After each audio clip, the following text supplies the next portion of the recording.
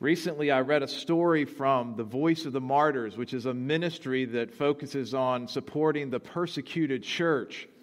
They related the account of a young couple in India. They were the only Christians in their Hindu community. They started sharing their faith and praying for the sick. Well, the leaders in the village didn't particularly care for that, and they started calling them names and making threats of violence to them and so forth. Eventually, they asked the husband to publicly renounce his faith at a community meeting they were holding. Well, the husband responded by declaring his faith in Christ and saying how he could not renounce his faith in Jesus. Some men came to his house and pressured him to participate in a ceremony to honor Hindu gods and contribute to various Hindu causes. This husband was named Kande. He refused, and he was threatened with death. After several more years of persecution, finally it came to a head on June 7th of last year, 2020, when an armed mob surrounded his house, broke down the door, drug him outside, and killed him. His wife and 2 children survived. Persecuted for their faith in Christ. They are not alone. Christians face persecution in all kinds of ways throughout our world, whether it's ostracism, whether it's beatings, loss of income, unemployment, imprisonment, and even death. Some estimate that Christian persecution is worse now than it's ever been in church history. Now, what's striking is, as I thought about it this week, is that Christians are persecuted in all kind of context. It's not just one particular context. For example, Christians are persecuted in communist nations like China and North Korea. They're persecuted in Muslim-controlled areas like Iran and Saudi Arabia. They're persecuted in Hindu-dominated nations like India and Nepal, and Buddhist-dominated nations like Vietnam and Laos. And while not to the same degree, there is growing persecution in nations that are increasingly secular, like the United States. Christians can lose a job, face fines, or get kicked out of degree programs for simply holding biblical convictions about sexuality and gender. Recently, the House of Representatives passed the Equality Act, and now it waits for a Senate vote. The Equality Act may dramatically weaken religious liberty and accelerate Christian persecution. Now, as we hear about all these cases of persecution around the world, we need to realize that there is an underlying reason for this universal persecution. Behind this universal persecution is Satan.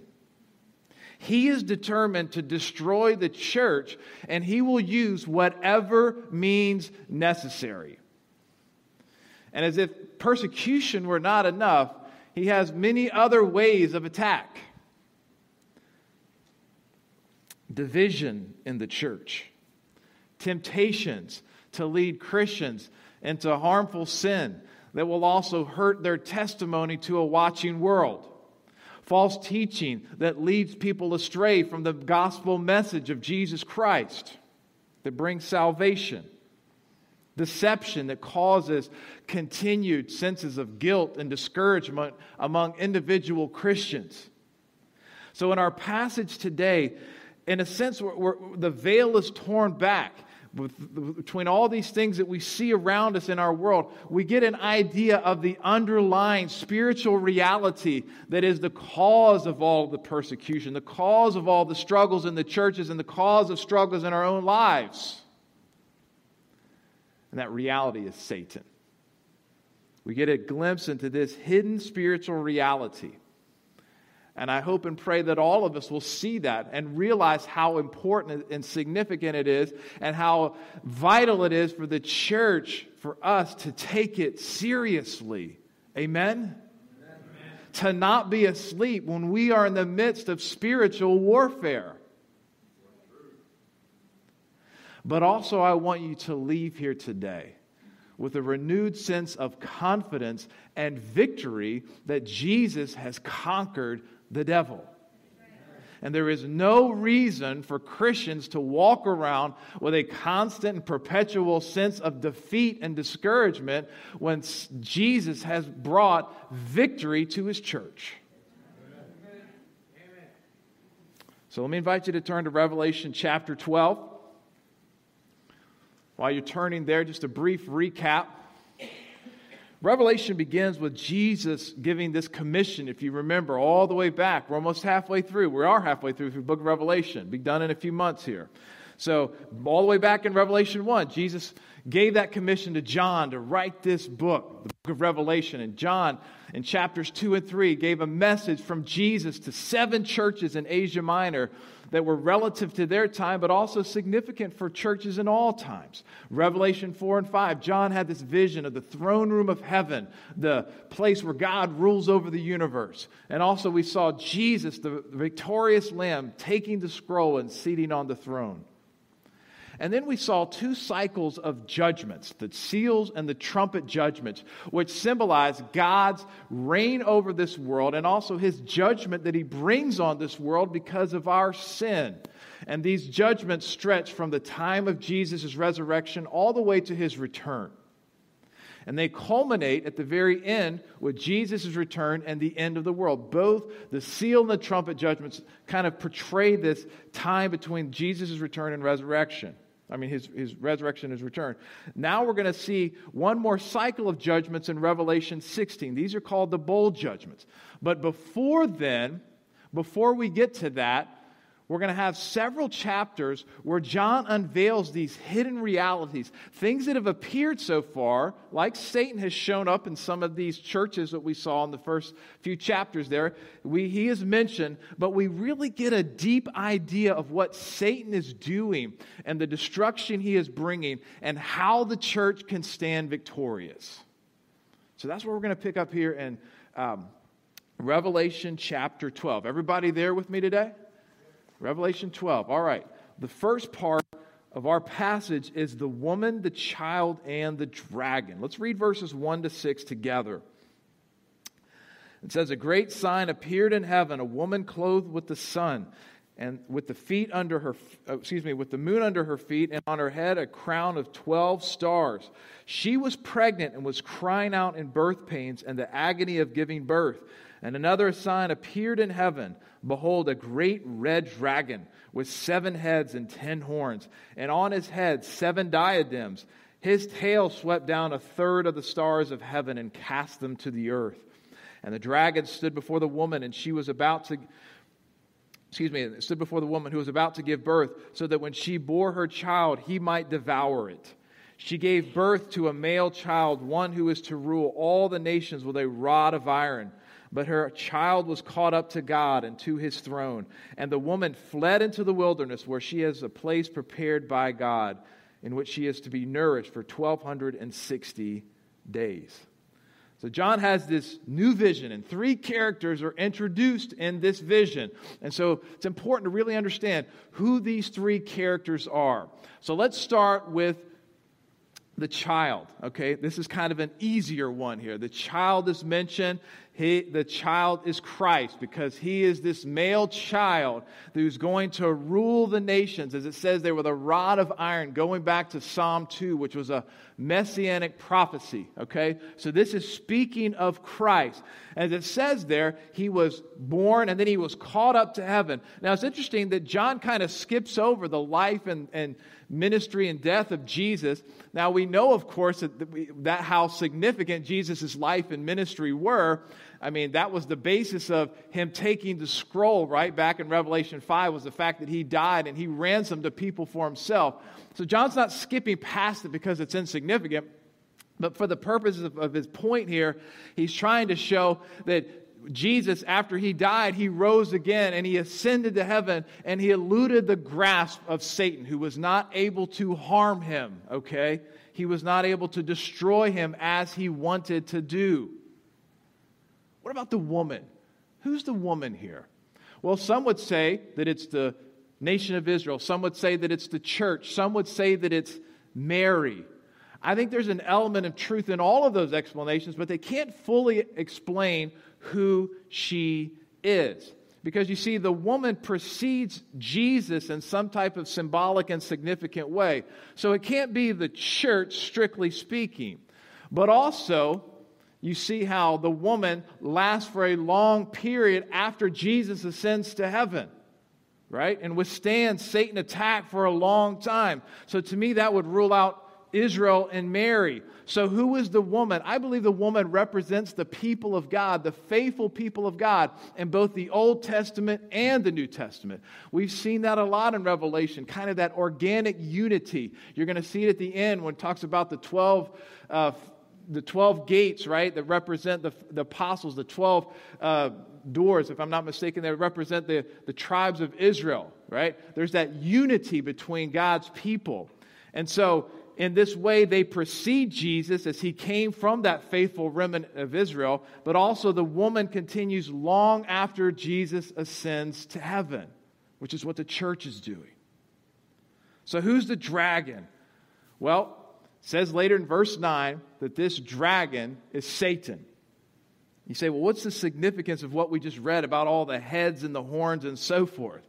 Well, I think the the heads symbolize that Satan has unbelievable knowledge. He's very wise. He's very cunning and so forth. It might also symbolize that he's deceiving different kingdoms and so forth in the world. He has, as it says there also, these horns, which is a symbol of power. He has these diadems, which are symbols of authority. So the dragon is a very great and mighty creature. Amen? He is a mighty creature, much stronger than any human being. We need to remember that. It also talks about how his tail swept down a third of the stars of heaven and cast them to earth. Now, I think more than likely that's probably not speaking of heavenly bodies, but angels that he led astray in some type of rebellion. Notice also there that when Jesus was born, how he was ready to attack him. He was ready to take out Jesus. He wanted to destroy him. And all throughout his life, he wanted to destroy Jesus. He knew what was at stake. And so when Jesus was born, remember King Herod? How he had that really satanic plot to wipe out all the baby boys in Bethlehem under the age of 2? Doesn't that have Satan's fingerprints all over that? Or when Jesus begins his ministry and he's out in the wilderness, who goes at him for 40 days trying to tempt him because he knows if he gets Jesus to sin, his ministry is demolished? Satan does, right? He was constantly trying to destroy Jesus. But did he? No, he did not. Satan fails. But it's interesting, at the very end of that passage we read, the woman flees into the wilderness for 1,260 days. We're going to see that figure. We've seen it. We're going to see this figure in 3.5 years and 42 months. And it'll also say later in our passage, a time, a times, and half a time. All of those are talking about the exact same amount of time, right? It's equivalent. Now, it's possible that it's a literal 3.5 years, but I tend to take it that it's symbolic of the number 7, which symbolizes completeness and fullness.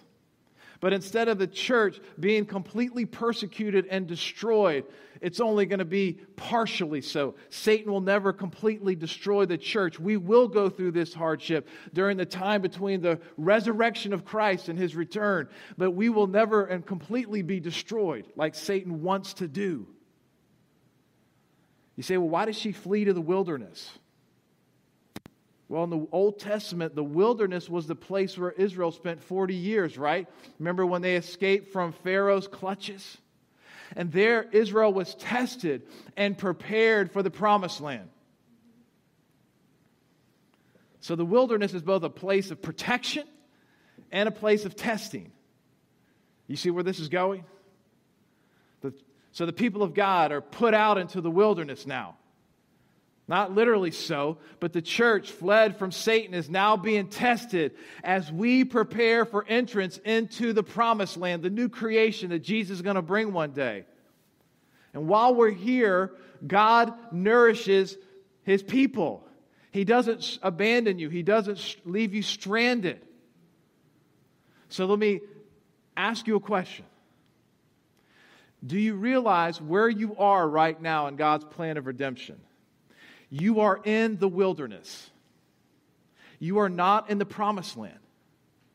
Sometimes Christians get frustrated and angry with God because I think somehow they believe that now is the promised land. This is perfect. This is what God has for us. This is the end goal or whatever it might be. Clearly it says there that now we are in the wilderness. We're protected from Satan. He cannot ultimately cause us to fall and stumble and fall away from the faith, but we will experience hardships. And we're being tested and prepared for what awaits us. Amen? Makes all the difference in the world, I think, if you have a proper set of expectations. Does that ever happen in your life? If you just change your expectations, everything, the whole situation is different, right? I think it's the same with this.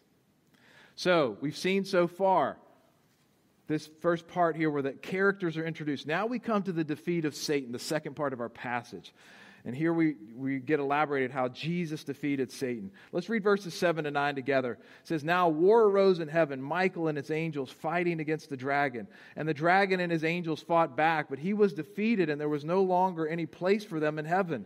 And the great dragon was thrown down, that ancient serpent who was called the devil and Satan, the deceiver of the whole world. He was thrown down to the earth, and his angels were thrown down with him." So this scene here begins with a war in heaven. On one hand, you have Satan and his angels, and we just discussed him so far, but John adds even more description. He starts by describing him as this ancient serpent. What does that bring to mind for you? Go all the way back to Genesis 3, right? Where Satan possesses that serpent and deceives Adam and Eve into disobeying God and brought the fall into the world. Satan is opposed to humanity from the very beginning. That's who he is and what he's constantly doing. He also calls him the devil. Very common title. You know what the word devil means? It literally means one who slanders. One who slanders. One who is telling lies about you. Satan loves to hurl accusations at people. And he's also called the deceiver of the whole world. He's not just located in one town or one location. He is around the world causing problems. He doesn't control the world. Amen? God controls the world. But he has his cancerous tentacles all throughout the world, causing deception. Telling people lies about who God is and who you are and what is the way of salvation. Constantly deceiving people. So that's one side of the battleground. On the other side is Michael and his angels. You say, well, who's Michael? Well, Michael appears in the Old Testament as kind of the representative angel of Israel. In Jude 9, Michael is identified as an archangel. So Michael, he is a very powerful angel himself. And his angels defeat Satan and throw him to the earth. Just as an aside, isn't it fascinating to even think about what was taking place there? I mean, to imagine angelic beings fighting, millions and millions of angelic beings fighting, these super powerful creatures, spirit beings, and how do they fight? You ever think about that? What kind of weapons do they use? How do they gain victory over each other? We have no idea what's going on around us. Amen? Very powerful. Fascinating. Let's read verses 10 to 12 as we hear about the result of this victory. "And I heard a loud voice in heaven saying, 'Now the salvation and the power and the kingdom of our God and the authority of his Christ have come. For the accuser of our brethren has been thrown down, who accuses them day and night before our God. And they have conquered him by the blood of the Lamb and by the word of their testimony. For they love not their lives even unto death. Therefore rejoice, O heavens, and you who dwell in them. But woe to you, O earth and sea. For the devil has come down to you in great wrath, because he knows that his time is short.'" Wow. So that voice says that, look, salvation, power, and the kingdom of God has come, right? As well as the authority of Christ. Now, I don't think this is talking about the second coming because we know the battle is still raging here. This is talking about the first coming. But at that first coming, a decisive victory was won by Christ. He defeated Satan at the cross. Remember what he said the night before his crucifixion. He said, "Now is the judgment of this world. Now will the ruler of this world be cast out." So something decisive happened at the cross. It wasn't just business as usual afterward. Something decisive happened at the cross. Do you know that? Do you realize that? You say, what was going on? Well, it seems that before Christ came, Satan used to accuse God's people day and night. Look at the book of Job. You remember that story where Satan goes before the throne of God and accuses, saying that Job only worshiped you, God, because you bless him. Remember that? If you take away those blessings, he's going to renounce his faith, making accusations against Job. In the book of Zechariah, in Zechariah 3, the high priest Joshua, Satan is standing there accusing him before God. So he somehow, in the Old Testament days, had access to God to accuse God's people before the throne of God. But he doesn't have that any longer. He doesn't have it any longer. You say, what happened? Well, in the Old Testament, there were animal sacrifices that would atone for sin in a temporal way, right? But not a permanent way. These sacrifices were important, but they were not powerful enough to wash away the sin in a kind of permanent and deep level that cleansed even the conscience of those who were worshiping. And so Satan realized that and would come along and accuse based on the fact that that sin had been partially atoned for, but not permanently atoned for. So when Jesus comes along and he died for our sins, his sacrifice was perfect. And his sacrifice was permanent, meaning that all of your sin is washed away. And that Satan no longer has a basis to accuse the people of God. Our guilt and condemnation is gone. And that's why the New Testament says that Satan was defeated on the cross. Colossians 2:13-15, Paul said, having forgiven us all our trespasses, by canceling the record of debt that stood against us with its legal demands, this he set aside, nailing it to the cross. Listen to this. He disarmed the rulers and authorities. I think he's speaking about angelic beings there, demons. He disarmed the rulers and authorities and put them to open shame by triumphing over them in him. So the cross disarmed these demons. Jesus basically came and took the weapons right out of their hands and threw them to the ground. But it is important that the church implements what Jesus has done. In Revelation 12, it talked about, do we conquer Satan by our good works? No. We conquer him by the blood of the Lamb, what Jesus did, and by the word of our testimony. When a person believes in Jesus, all of their sins are gone. They're forgiven, past, present, and future. But the Christian has to claim those promises. And it's essential that we declare this. The word of our testimony. We need to declare our faith in Christ. And keep declaring our faith in Christ. And keep clinging to those promises that He has washed away all of your sins, past, present, and future. And we are going to hold to that faith in Christ all the way, even to the point of death. Now, Satan's defeat leads to the heavens rejoicing. But the earth should tremble because Satan is confined to the earth. And he is very angry. He knows that his time is short before he is permanently judged and thrown into the lake of fire. Now, someone might say, well, if he knows he's defeated, why escalate his rage, right? Well, you would think he would stop him in his tracks. That's a good question. But it doesn't understand radical evil. Because when someone is radically evil, they want to take out other people with them. Look at sort of on a human level. Look at some of the gunmen that do the things that they do. They're so filled with misery and hate that they not only want to take themselves out, but they want to take out as many people as they can with them before they go. Look on a national level in World War II. Adolf Hitler he knew he was defeated. His generals were telling him to surrender, but he refused to surrender because he was filled with rage and fought to the very end,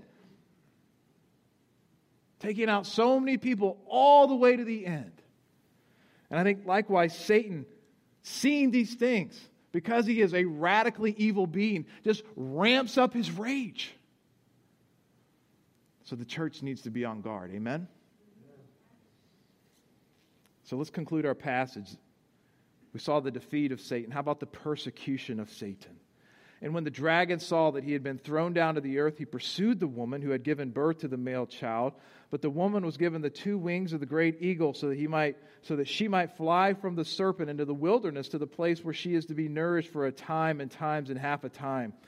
The serpent poured water like a river out of his mouth after the woman to sweep her away like a flood. But the earth came to the help of the woman, and the earth opened its mouth and swallowed the river that the dragon had poured forth from his mouth. Then the dragon became furious with the woman and went off to make war with the rest of her offspring on those who keep the commandments of God and hold to the testimony of Jesus. And he stood on the sand of the sea. So once Satan realizes that his access to heaven has been removed, he pursues the woman. And the woman is given the as it says there, the 2 wings of the great eagle. Now, unlike the old rock song, she doesn't fly like an eagle to the sea, right? But she flies to the wilderness. Once again, we see that imagery there. And it's again going back to the Old Testament. God protected his people, Israel, by sending them out in the wilderness. And he made that analogy with the eagles. He said in Exodus 19:4, "You yourselves have seen what I did to the Egyptians and how I bore you on eagle's wings and brought you to myself." So God delivered Israel from the hand of Egypt, brought them to the wilderness. And here he preserves God's people from the clutches of Satan. And he will continue to protect them until Jesus returns. Now, Satan does not give up, though, does he? Sends forth that great stream of water, that flood of water to try to wipe us out. Never gives up is right. You say, what is that symbolizing?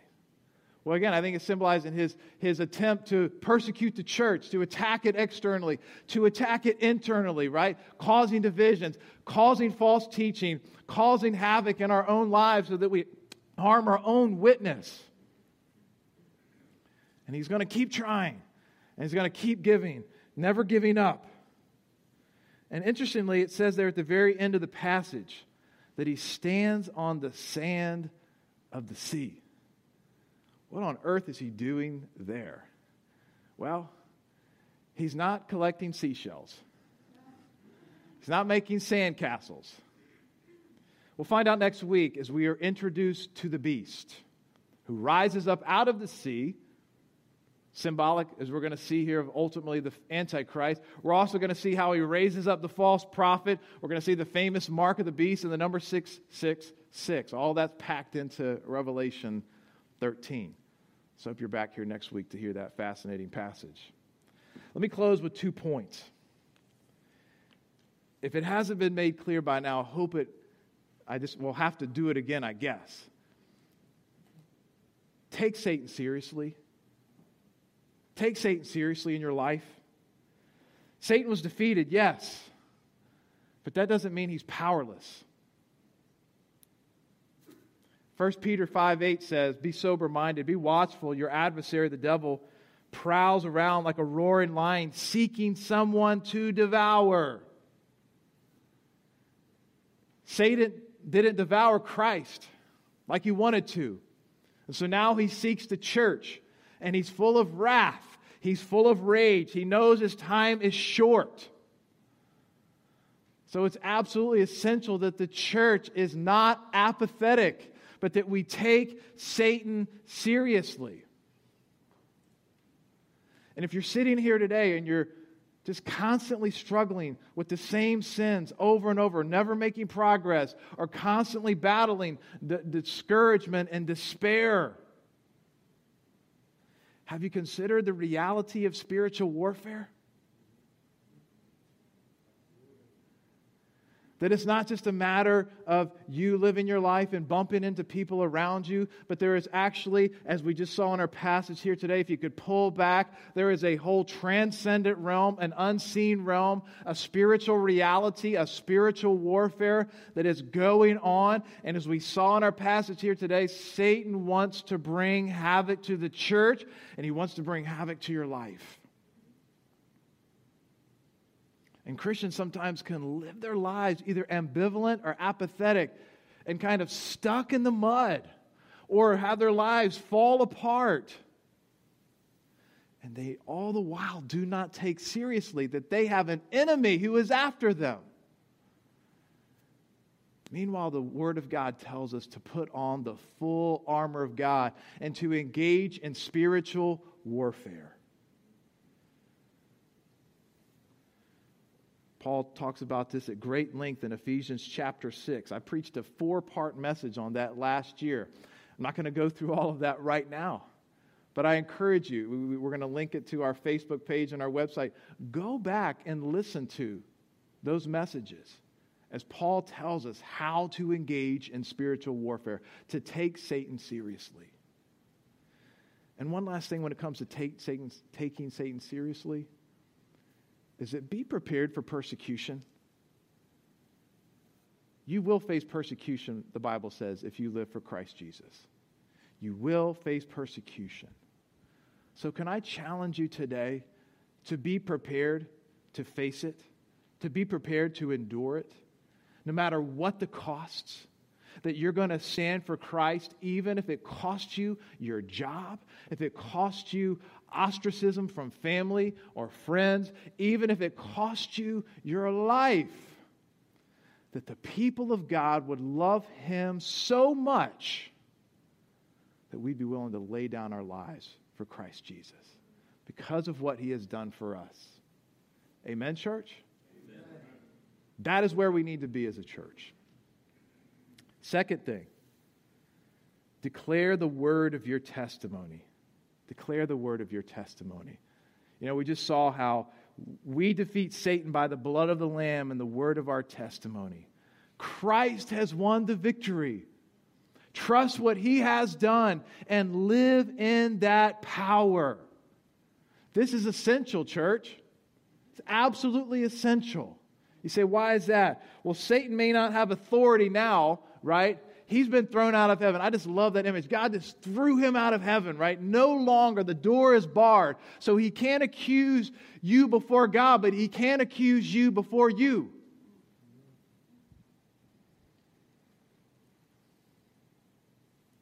For example, as we just said, Satan will tempt Christians to believe that God, He can't truly forgive you because of what you've done in the past. Not true at all. Instead, God wants you to walk and live in that full forgiveness that Christ Jesus has won for you on the cross. He didn't die so you could walk around tortured with guilt and shame. He wants you to walk in the freedom that Christ gives. Apostle Paul was a vicious persecutor of the church, shared in the murder of Christians. But in Romans 8:1, Paul says, "Therefore, there is therefore now no condemnation for those who are in Christ Jesus." Do not listen to false demonic accusations, but rather hold firm to those true divine promises of who you are in Christ and what He has done on your behalf. You don't need to punish yourself to somehow pay for what was lacking in Christ's sacrifice. He paid it all. He wants you to walk in freedom, to not have condemnation or guilt any longer. Fight lies with the truth of God's word. And when Satan comes along and tempts you with the lie that you are helpless and you cannot change, you're just the same old person, nothing's changed in your life, cling to that word of your testimony. Cling to the word of God. Declare to Satan, 2 Corinthians 5:17, that if anyone is in Christ, he is a new creation. The old has passed away. Behold, the new has come. When Satan comes along and he tempts you that God's forgotten you, that he has no plan for your life, that all this stuff that you're going through makes no sense at all, God has abandoned you. That's when you come along and you say to the devil, Romans 8:28-29, we know that for those who love God, all things work together for good, for those who are called according to his purpose, for those whom he foreknew, he also predestined to be conformed to the image of his Son, in order that he might be the firstborn among many brothers. Those things that you are going through, they're not an accident. God hasn't forgotten you. He's using every single thing to make you more like Christ, which is why he saved you, which is your greatest calling, to become like Christ. Cling to the word of your testimony, church. Amen? Let's pray.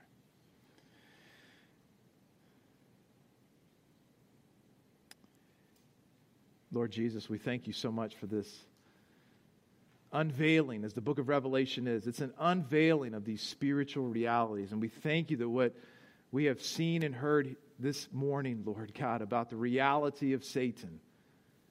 Lord God, we pray that you would help us to take him seriously and the spiritual warfare that we are engaged in. And not just always look to human causes and events for the things that are plaguing us, hurting the church, and things that are happening in our world. Lord, we know that there is an enemy, the ancient serpent of old. And so, Lord, help us to take seriously this spiritual warfare. And God, we pray that you would lead us away from temptation and to avoid the enemy. And Lord Jesus, we ask you to fill our minds with Scripture. Lord, help us to have some Scripture verses that we cling to when the enemy whispers those things in our hearts and our minds, that we are different because of Christ. And we cling to the word of our testimony. And Lord, I pray for the church here this morning, that each individual, Lord, would walk in the freedom that you've called them to walk, to lay aside those feelings and shame and guilt and condemnation, to know that they are free in Christ, to know that they are new creatures in Christ, to know that you've saved them, Lord, and you will keep them to the end. And Lord, in closing, I just also pray for someone here today who's never trusted you for salvation. Lord, you did all of this so that people could know you. You came into this world as a child, lived and died on the cross, rose again, ascended to heaven, so that we might have eternal life. And Lord, I pray for someone here today who's never believed in that wonderful good news, that today they might humble themselves and believe in Christ. Claim these promises. Lord, we thank you and we praise you. It's in Jesus' name we ask it. Amen.